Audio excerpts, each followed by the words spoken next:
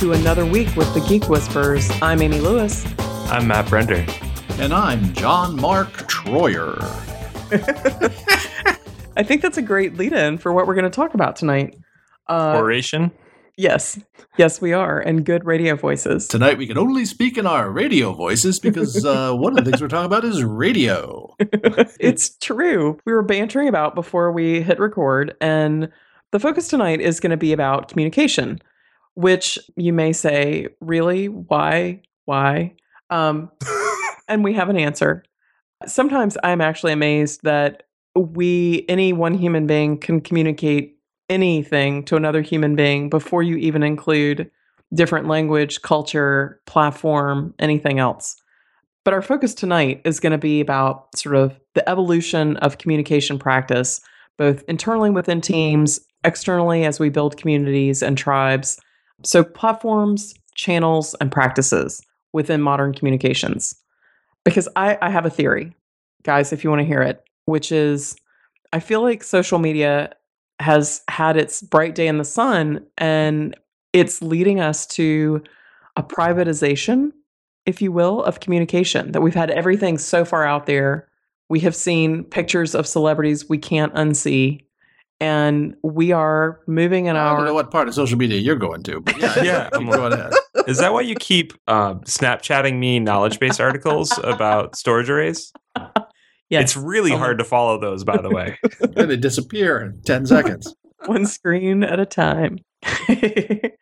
For instance, Slack. You're in tons and tons about Slack, which is in some ways a niche or slightly more privatized invite-only IRC. So as Twitter evolves and its APIs change and we all get frustrated with it, are we taking more of our deeper conversations offline?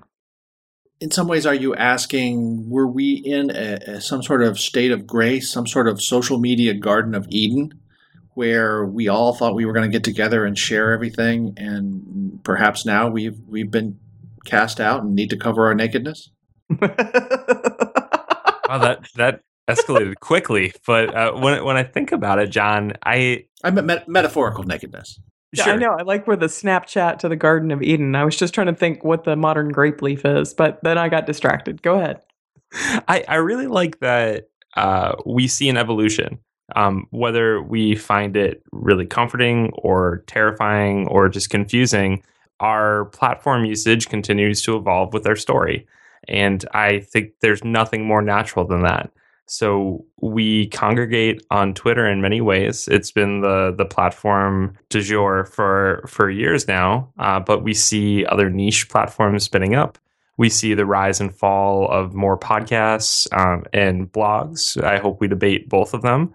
And then as we kind of think of people outside our organization as either part of us or not, we tend to adopt even more platforms. So we seem to be at a platform utopia in the Garden of Eden of platforms, to continue this unnecessarily. Amy, you had a reason you went here. So what is this with the privatization piece that you're talking about? Are you just talking about maybe branded communities or owned communities versus discussion in the public fora like Twitter? Well, to sort of pull all the way back to see if I've got any consensus here, if I'm swimming along by myself, have you found that you're having more and more conversations offline? I know we've touched on this subject before, and something Matt just said to pull that thread in of, I almost feel like Twitter has been the door opener that then allows you to meet communities that say, hey, do you want to join a deeper discussion we've got in this private or different format, platform, etc. That has been my experience, and I'm experiencing another wave of that. So where it was one-to-one before, I was on Twitter a bunch, I would meet people, and that would lead to one-off projects. And now I'm seeing a lot of invitations to many communities, but smaller communities based on commonly shared interests that were discovered on these big public platforms. So it's kind of a filter down effect. I think that's fair.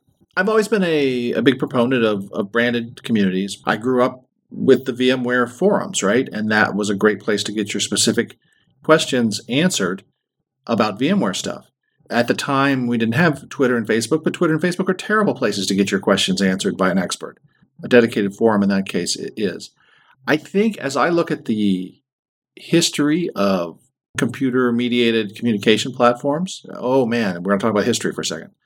I see similar patterns. For a while, people learn how to use a new platform, and then they figure out how to use it, and then, of course, other people come in and ruin it, and then then we have to figure out a new platform. But I think that maybe that's what's gone on here. It took us from 2007, 8, 9 till now to figure out how to use Twitter and what it's good for and what it's not good for. You can't have a big discussion on Twitter. You can't have a meaningful discussion on Twitter. And if anybody's been paying attention to Twitter over the past 12 months, it's turned into this if you say anything controversial on Twitter, it's turned into this horrible, harassing place. And in the meantime, Twitter management is trying to turn it more into following celebrities and talking about TV shows. So, it can't be everything to everybody. Our technical community has used it to create an interest graph, but I don't think anybody at this point in 2015 abuses themselves of the notion that it can be useful for any sort of meaningful dialogue. There, I just threw Twitter. I threw Twitter under a bus. Oh, you did, and I think you backed up. Yeah, Matt, what do you think? I'm like hiding the Twitter bird right now. I'm being shh, don't listen to him. He's just mad. Cover his ears. I think everyone comes to this at their own stage, right? Like the first time you get involved in the social community and you find that thread on Twitter, you find that people are still open and excited to help you answer questions or at least banter about technology related puns, as we often do. There seems to be good positivity still out there. Unfortunately, I have to echo that there are horrible trends in shaming, attacking, trolling, whether if you have any opinion in particular. That said, like, people keep persisting and I keep meeting people. Actually, it tends to be through other mediums at this stage, but for a very long time, like the people that I interacted with first on Twitter and then met in person were wonderful. I just see the trend that I'm interacting with people on other platforms first and then following on Twitter later. Oh, that's different too. That's different than kind of what Amy's point was. I think Amy's point was more, and don't let me put words in your mouth, Amy, but let me put words in your mouth for a sec. You meet people on Twitter and then move the conversations to a different platform. Matt's also saying the opposite has happened. Are we seeing both of those things? Yeah, no, mine's definitely been Twitter as the gate opener as people kind of come in. Where is everybody? I'm new to this, or I'm just kind of, hello world. And then finding like finds like, interest areas, mesh, and it opens doors. Sometimes you meet in real life. Sometimes you choose to go to like a Slack conversation or a private forum or whatever. And again, go for that deeper dive. We kind of met and watched each other on Twitter way more than we had in real life experiences. So, we'd be a case of that too. But I'm intrigued, Matt, for you to see it go in the other direction as well. Yeah. I mean, I'm going through these new community channels, in particular GitHub. I find that people have built cool things on GitHub, and I see that they are going to the same conference as me through Lanyard, which is another site we can link to. And through the correlation of those, I'll Google and see if they're on Twitter. Oh, ta-da, they're on Twitter as well. So I'll jump on there. That's my preferred platform, and I'll probably reach out to them through that and see if we can interact. But what brought me to wanting to interact with them in the first place was not Twitter itself. It wasn't following a hashtag related to an event. They might not even have tweeted in like 6 months to a year, some of them. But once I tweet them, they get right back to me. So it's this cool, strange, it's just another channel in which you can get someone's attention quickly, much more quickly than email. And because of that, I tend to stick to it. Is Twitter the dial tone of the social media universe then? Oh, it is for me. And I have to say, everybody I think knows my trade secret is, especially the higher somebody is in an organization, if you DM them, you're so much more likely to get a response because you're going to be the only idiot doing that. I know that more than one of my mentors has said, you're the only one who chose Twitter direct message as the means of communicating with me when I've got to answer a million phone calls and emails. So it stuck out and I answered you because it was so strange. So I think there's something to be said, if not there. Find that place where they exist, but they aren't quite comfortable yet or don't have a lot of engagement. And you can get more than your fair share of attention, perhaps. Yeah, I mean, not everything's great on there. It doesn't somehow heal humanity and make people more empathetic with those that are not like them. We're not fixing anything related to hunger or world peace. That said, like, there's still a lot of value I get personally out of it. And as I see new people join and stumble over the same stumbling blocks that we all do of what's the tone? How do I interact with people? What do they want to hear? What does no one want to hear? We figured that out.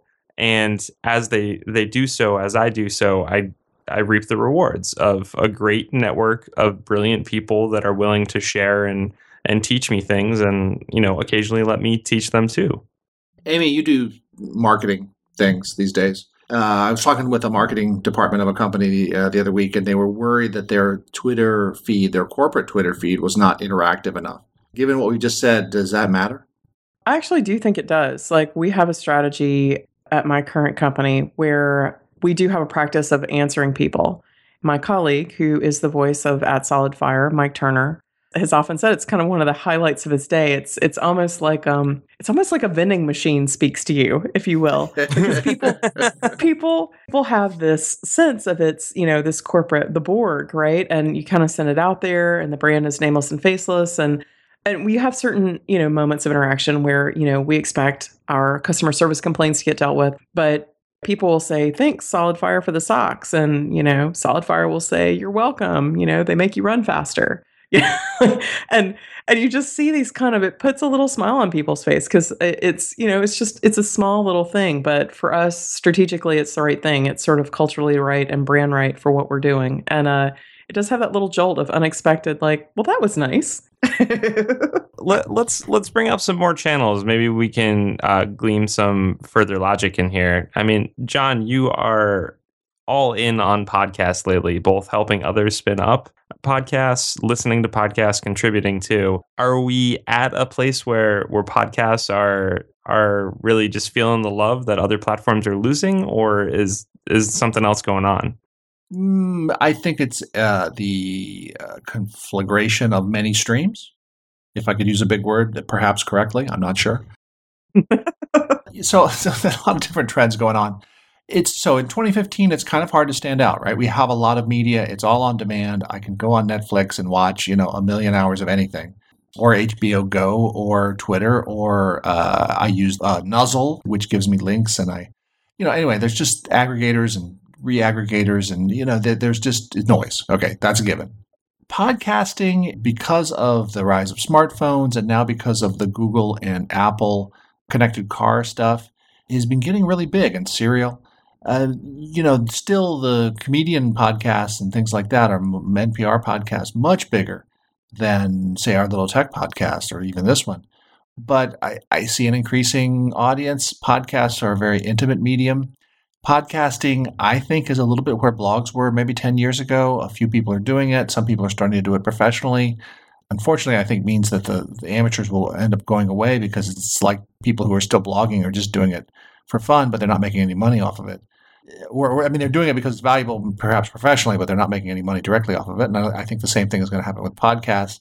All this, I'm just coming to say, those are all the different streams coming together. And I think what they all mean is that in 2015, podcasting can be an effective medium to talk to customers and to talk to each other. After all, companies at the core basically just want to explain themselves, right? And podcasting is a great medium for that. It's very intimate. If you're listening to this, you're probably listening to this right now in your headphones. And if you've listened to more than, a couple Geek Whisperers, it's been John and Amy and Matt kind of whispering in your ear.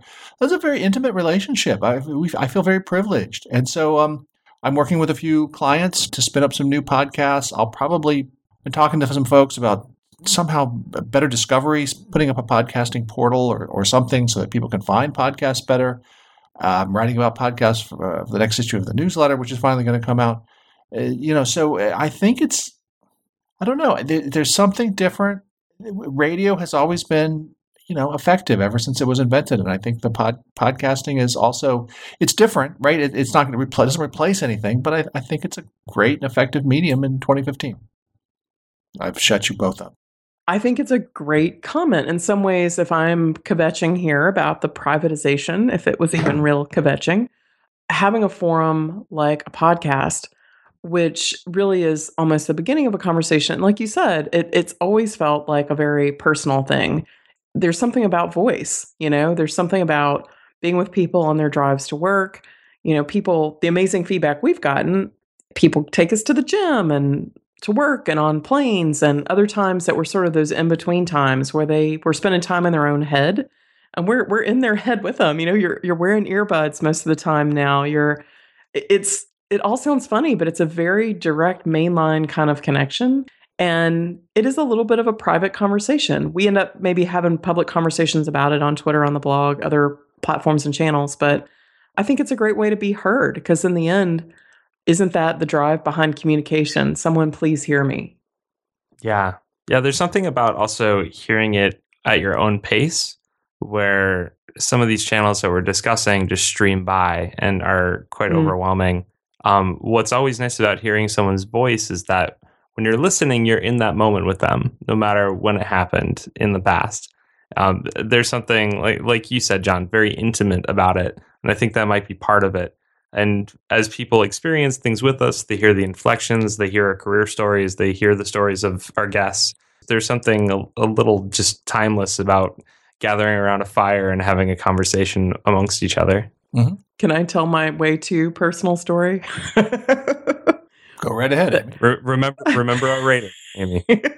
That sometimes it's fairly well known I don't sleep as much as I should. And when I really need to get an hour or two of sleep, sometimes I will listen to an old episode of the Geek Whisperers, because it's that soothing to me that I can fall asleep to it. Oh, that's sweet. That's really sweet. Because I was trying to listen and do 3 other things at once and found myself like face down asleep. I'm like, how about that? That was pretty effective. We can put you right to sleep. Should I say that about my own podcast? Other people's voices, my own voice puts me to sleep. And yours too.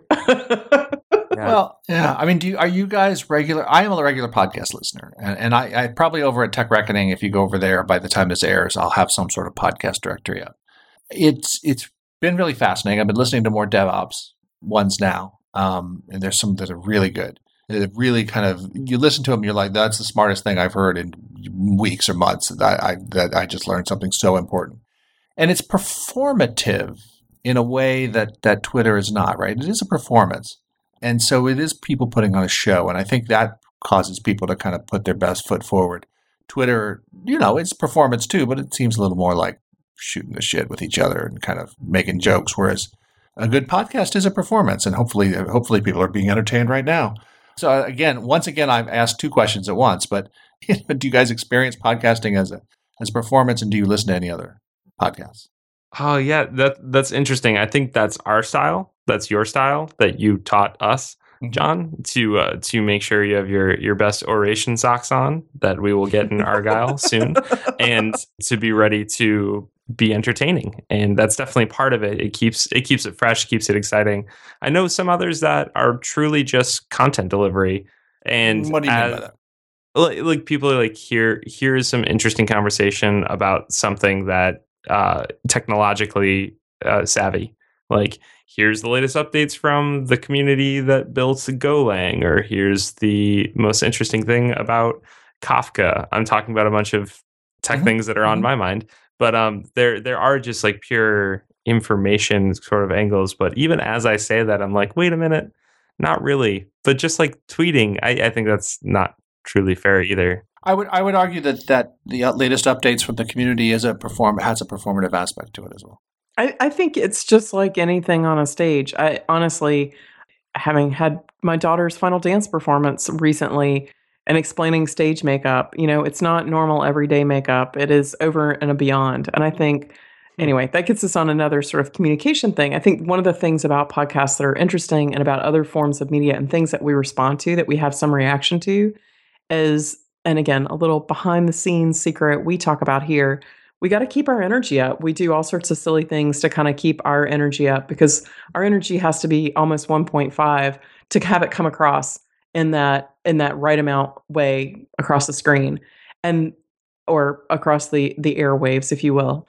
And I listen to podcasts too, and the ones I get it. It's interesting to listen to people debate. I don't watch professional wrestling either. So I don't want to watch people smack each other down, real or staged. But I object. but I love to hear smart people hash things out in real time because I learn in between the spaces in between their comments. And there's something about podcasting that I'm in my own head. I'm running, I'm doing something else, I'm sewing, I'm doing something at the same time. And I get to enter those kind of precious moments between a thought. Ooh, I like that. That was one of them just right there. Yeah, we need to let that one stretch. So Matt, and John, I don't know if that answered your question. So Matt, where do you stand? Are you a podcast listener? Are you just a podcast doer? No, definitely both. I think I would just violently agree with John that podcasts are in their prime right now. There's a lot of great content in a few different angles. I mean, we have the people that have been traditionally podcasting in enterprise tech, and then those that have kind of continued to innovate, to use that word, in this space. Like the In Tech We Trust gentlemen do a great job. That's probably the first time they've ever been called gentlemen. And then if you are more on the DevOpsy angle and getting into that, there's just an absolute renaissance of options there, from real practitioner tips like you'll hear on the Food Fight show and the Bitly Tech podcast, to some of the kind of real deep dive developer conversations happening at the Changelog and DevOps Cafe. I have a long list that I kind of click through while I'm cleaning up the apartment or going on a run, and we'll just kind of geek out with. And the Cloudcast guys just continue to kill it with just the most amazing content you can have. Yep. You do have to respect the medium, though, right? The podcasts take a while to listen to. I can scroll through dozens and dozens of blog posts, but I can only listen to a few podcasts a day, and then I'm even being extreme. So I think if you are a podcaster, if you are thinking about using podcast as a communication medium, I mean, you kind of have to respect the medium. And what is that? I guess the implication is you got to do a pretty good one if you're going to get on people's lists. Yeah, no, that's a really fair point. As soon as I hear it, if it's the audio's fuzzy or if people like are coming in and out and there's long awkward moments, like I understand it's tough to edit podcasts, and at the same time, it's never been easier. So just go clean it up and respect your listeners. I tend to turn it off or just unsubscribe at that point. I think for me, it's all about content. I'm tolerant of a lot of different things if the subject matter is interesting. I think to your point that you can over podcast, that it's important to remember how much one can consume. And I think they are born of a tradition of serial radio, and you want to leave the listener wanting a little bit more. So I think that not spamming people to death, again, talk about the platform, respect each platform. You can send more than one tweet a day, but if you had a daily podcast, that would be grueling on a lot of levels. That kind of makes me shiver inside to think about that. Not in the good way. Yeah, but also advice for listeners. I found, like, when I first started using Twitter, just to put this in context, I felt obligated to read my full tweet stream. And I remember getting overwhelmed once I started following enough people where that was just a dumb amount of time, if you think about it. And you start to kind of just, fish. You go for the ones you want when you want to. I'm to that stage with podcasts as well, where I follow about 15, which is way too many. But I don't sweat it. I don't make myself feel obligated to listen to every episode. I'll click one open like Software Engineering Radio and be like, oh, the last one was about CAP theorem, and that's something I hear a lot about in my space. I'm going to listen to it. And then I'll ignore it for a few months and mark them all played. So just feel free to not be a slave to the list that somebody else is curating for you, and curate your own. So Matt, I feel like you are our go-to platforms person. What are the kids these days and everyone else? What are the platforms? Where should we be? What are the tools and platforms? Tell us. Oh God. Well, we brought up Slack. That's definitely the cool kid platform of choice these days. And just to clarify it right away for people, Slack is just kind of an IMing service. It feels very IRC, where there are channels But what's interesting about Slack is they've broken it out into teams. So a team is some collection of people that have shared channels that they can communicate on. What they did that was really cool in the last few months, I don't even realize how long ago it started, but they kind of opened that up so anyone can make a team. So to your point, Amy, just a ton of niche channels of people talking about things that are interesting to them. I mean, we are in a collection of people that talk about geeky things from learning to code with Ansible and Cloud Foundry to podcasting. And then I'm on another one focused on distributed systems technology and NoSQL. And yet another one for actually people that have jobs like I do, advocacy and evangelism, which I thought was really interesting and has introduced me to new people. So you kind of have to listen, kind of, 101 back to basics here, like listen on channels that you're using and find where these other channels are hiding and jump into them. So Slack there's an entire ecosystem to explore there these days. Do you find that people communicate on Slack or GitHub or a forum differently than they do on Twitter or Facebook or email? Syntax aside for a minute, I think we've said it in Sesame Street style more than a few times. People's is people's. We're all just listening and talking to each other, and it's not that different. There's this sense of, don't be a jerk and listen before you speak. But no, not really. I don't see massive differences myself. What are some other channels that are interesting? Product Hunt. I see a lot of things happening on Product Hunt lately. Do either of you peruse that site? I know about it. I don't go there very often. Yeah, what's interesting is they're really keep pushing towards the curation aspect. So there are collections of tools that people curate on Product Hunt that are just absolutely amazing and are voted up or voted down in a very Reddit-y way. But if you want to know, Amy, where I've always found all the tools that you've been impressed by, it's been because I was scrolling through Product Hunt and then I sent it to you. It's like my personal tool delivery service. Yeah. And I hope it never, ever goes away. But I actually want to bring up an old school one that we've admitted isn't as popular as often, but blogging. John, I know you said like the year of the blog is not as it's not looking as good as it once was, but I find that when I carve time out of my week to blog, I feel really good about it. And I get really positive responses through other mediums like Twitter, and if I post it in a Slack channel, stuff like that. Do you think that's still viable? Oh, absolutely. And certainly in our specialized area. For a while there, again, this was probably 10 years ago or 5 years ago, people thought that you might be able to make a living off these things. And you could use things like Google AdSense and on a topic that was just niche or no one had really conquered. And you could actually make an interesting side income just by talking about DVRs or something like that. Those days are over. Google is sending different kinds of traffic to these sites. One person I was reading recently was saying that, that he used to be blogging every day and that was his thing. And now he noticed that Google is actually sending people to longer work and more reference articles. And so now he's actually trying to, in his practice, and he's photography and a bunch of other hobbies, he's actually making longer pages that are more kind of the definitive work on X or subject X or Y or Z. And Google likes those a lot and people find them useful. So the kind of rhythm of blogging, if you've been following it for 10 years, has changed. I'd much rather see, even in our area, somebody write fewer good articles than write every day. And for a while, Google and others were rewarding multiple articles a day or as many articles as you could write. And so that's what I mean when it's kind of shifted, I think. That's actually really interesting to know. Stick with me long enough and you'll learn something. What do you think, Amy? So far. Are you a subscriber, reader, enthusiast of blogs, either personal or branded?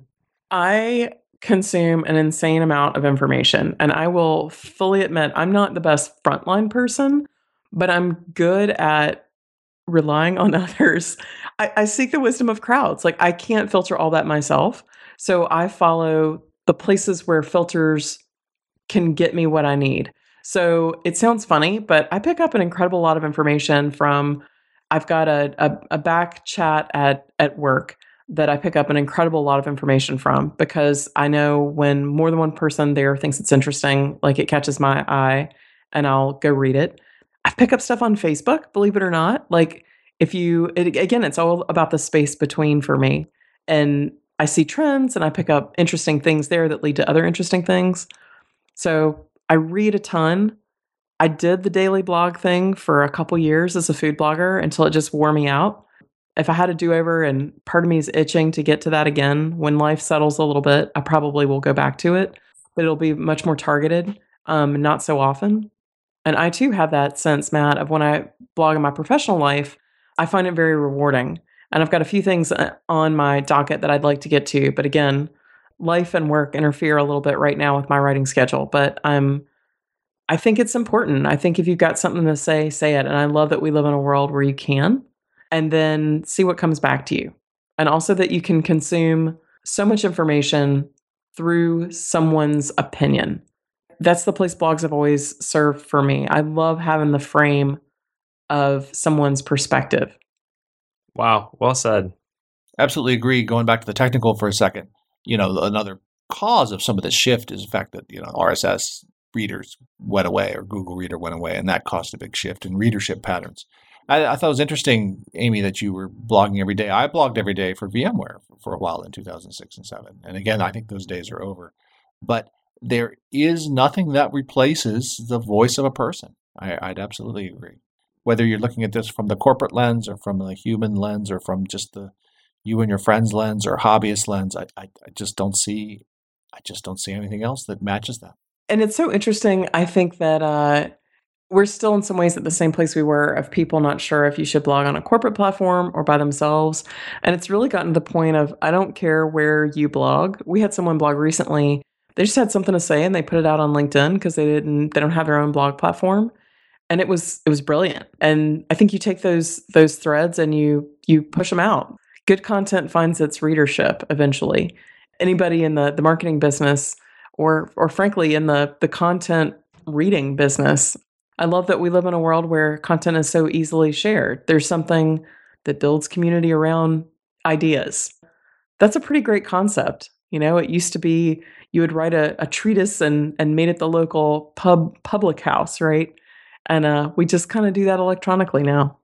And that freedom to both express an opinion and to read others, I think it warrants a awareness of each and every one of us to go actively be curious about the patterns and interests that you hold or feel you should be picking up. If there's anything to preach in the world that we've been curating on Geek Whisperers, it's been that people tend to make their own jobs by looking at what other people are doing and then going and pursuing that. It's a self-taught community in many ways, and we have a lot of people that help us get there, but you have to be curious on your own and go do the work. Well said. Well said. As we start to wrap up this episode, what do you think? Obviously, communications and how it's done, it changes, it stays the same, it's cyclical. Are we getting better at communicating and listening? As a species, or? John, let's just start with the tech community. That was, the scientist speaks. I'll take just as the tech industry. Sure, because you have to. You can't jam the old channels full of stuff anymore. It doesn't work. And so I think companies and each other are learning how to speak. Those are some of the clients I work with. And I think the beautiful thing is they need to talk to geeks, and they need geeks to talk to them, which is kind of the whole shtick of why we talk to each other and why we talk to geeks and why we get geeks to talk to companies and why geeks have careers as technical marketers and developer advocates. Yeah, we're becoming better at it because otherwise Brenda wouldn't have a job. That's for sure. And part of me says that we're still missing a pretty big mark, and I'm going to blame it on metrics, actually. That we're still measuring why we think people did something as opposed to whether or not they actually listened to us. I'm thinking, click rates or open rates or page views, and these statistics and the followers that we gather, like these are still valued rather arbitrarily at times, as opposed to some of the softer, more important things like anecdotes that help people believe in a brand or loyalty or affinity and enthusiasm. These are the type of things that are top of mind for me, actually, that we're still missing the mark on prioritizing that over the metrics sometimes. And I'm going to be the odd one that soberingly reminds us all that the anecdotes are still what's winning. I think there's a lot to that. I don't know. I go back and forth on whether we're doing a better job or whether there's more noise, but I still remain amazed that we communicate at all, because a lot of what I do, I feel like, is finding the miscommunications and then correcting them. So when it works and we convey anything to another human being, I'm always impressed. But yeah, I mean, I'm still very optimistic about it. That sounds a little dark for how optimistic I am, because I think with all these different channels and the fact that we all keep trying, that there's something pretty wonderful about that, of people really just want to be heard. And we want to listen too. I really do think it's both ends. So I'm with you. I'm a fellow optimist, and I'm sure John is too, actually, that we all just kind of want to listen to each other. We want to help curate other people's stories and be part of their stories. Amy, if there was one thing that you've done in your communication career that you would never do again, what would that be? Oh my gosh. One thing that I have done in my communications career that I would never do again. I once was in charge of sending emails to approximately 100,000 people at once. I had 100,000 people on a list. And you read it 6 times. You try to do it right. Everything's right. You hit send. It's back in the day. The servers can't process it. It ends up spinning, chewing, and ends up basically sending some people 3 copies. I would never go do mass communications without the proper infrastructure ever again. I was in publishing then. Now I know. Now you know why I left publishing to come into technology. So I would never do that again. Never cheap out on the automation. I think that's true. Never. Yeah. I spent a lot of time saying sorry that day. Well, as always, thank you for listening to us. We really appreciate the time that we get to spend with everybody. And we love your feedback and comments. So whether it's coming up to us at a conference, if you see us in person, or send us a direct message, a tweet, something our way. We really love engaging with all the folks out there in Radio Land. So keep listening and keep sharing, and we will whisper at you next week. You've been listening to the Geek Whisperers podcast, where we bring social media and community to enterprise IT. You can listen to all the episodes at our website, geek-whisperers.com, or check us out on Twitter, Facebook, or iTunes. Your hosts were John Mark Troyer, Amy Lewis, and Matthew Brender, better known on Twitter as Jay Troyer, Comms Ninja, and MJ Brender. See you next week.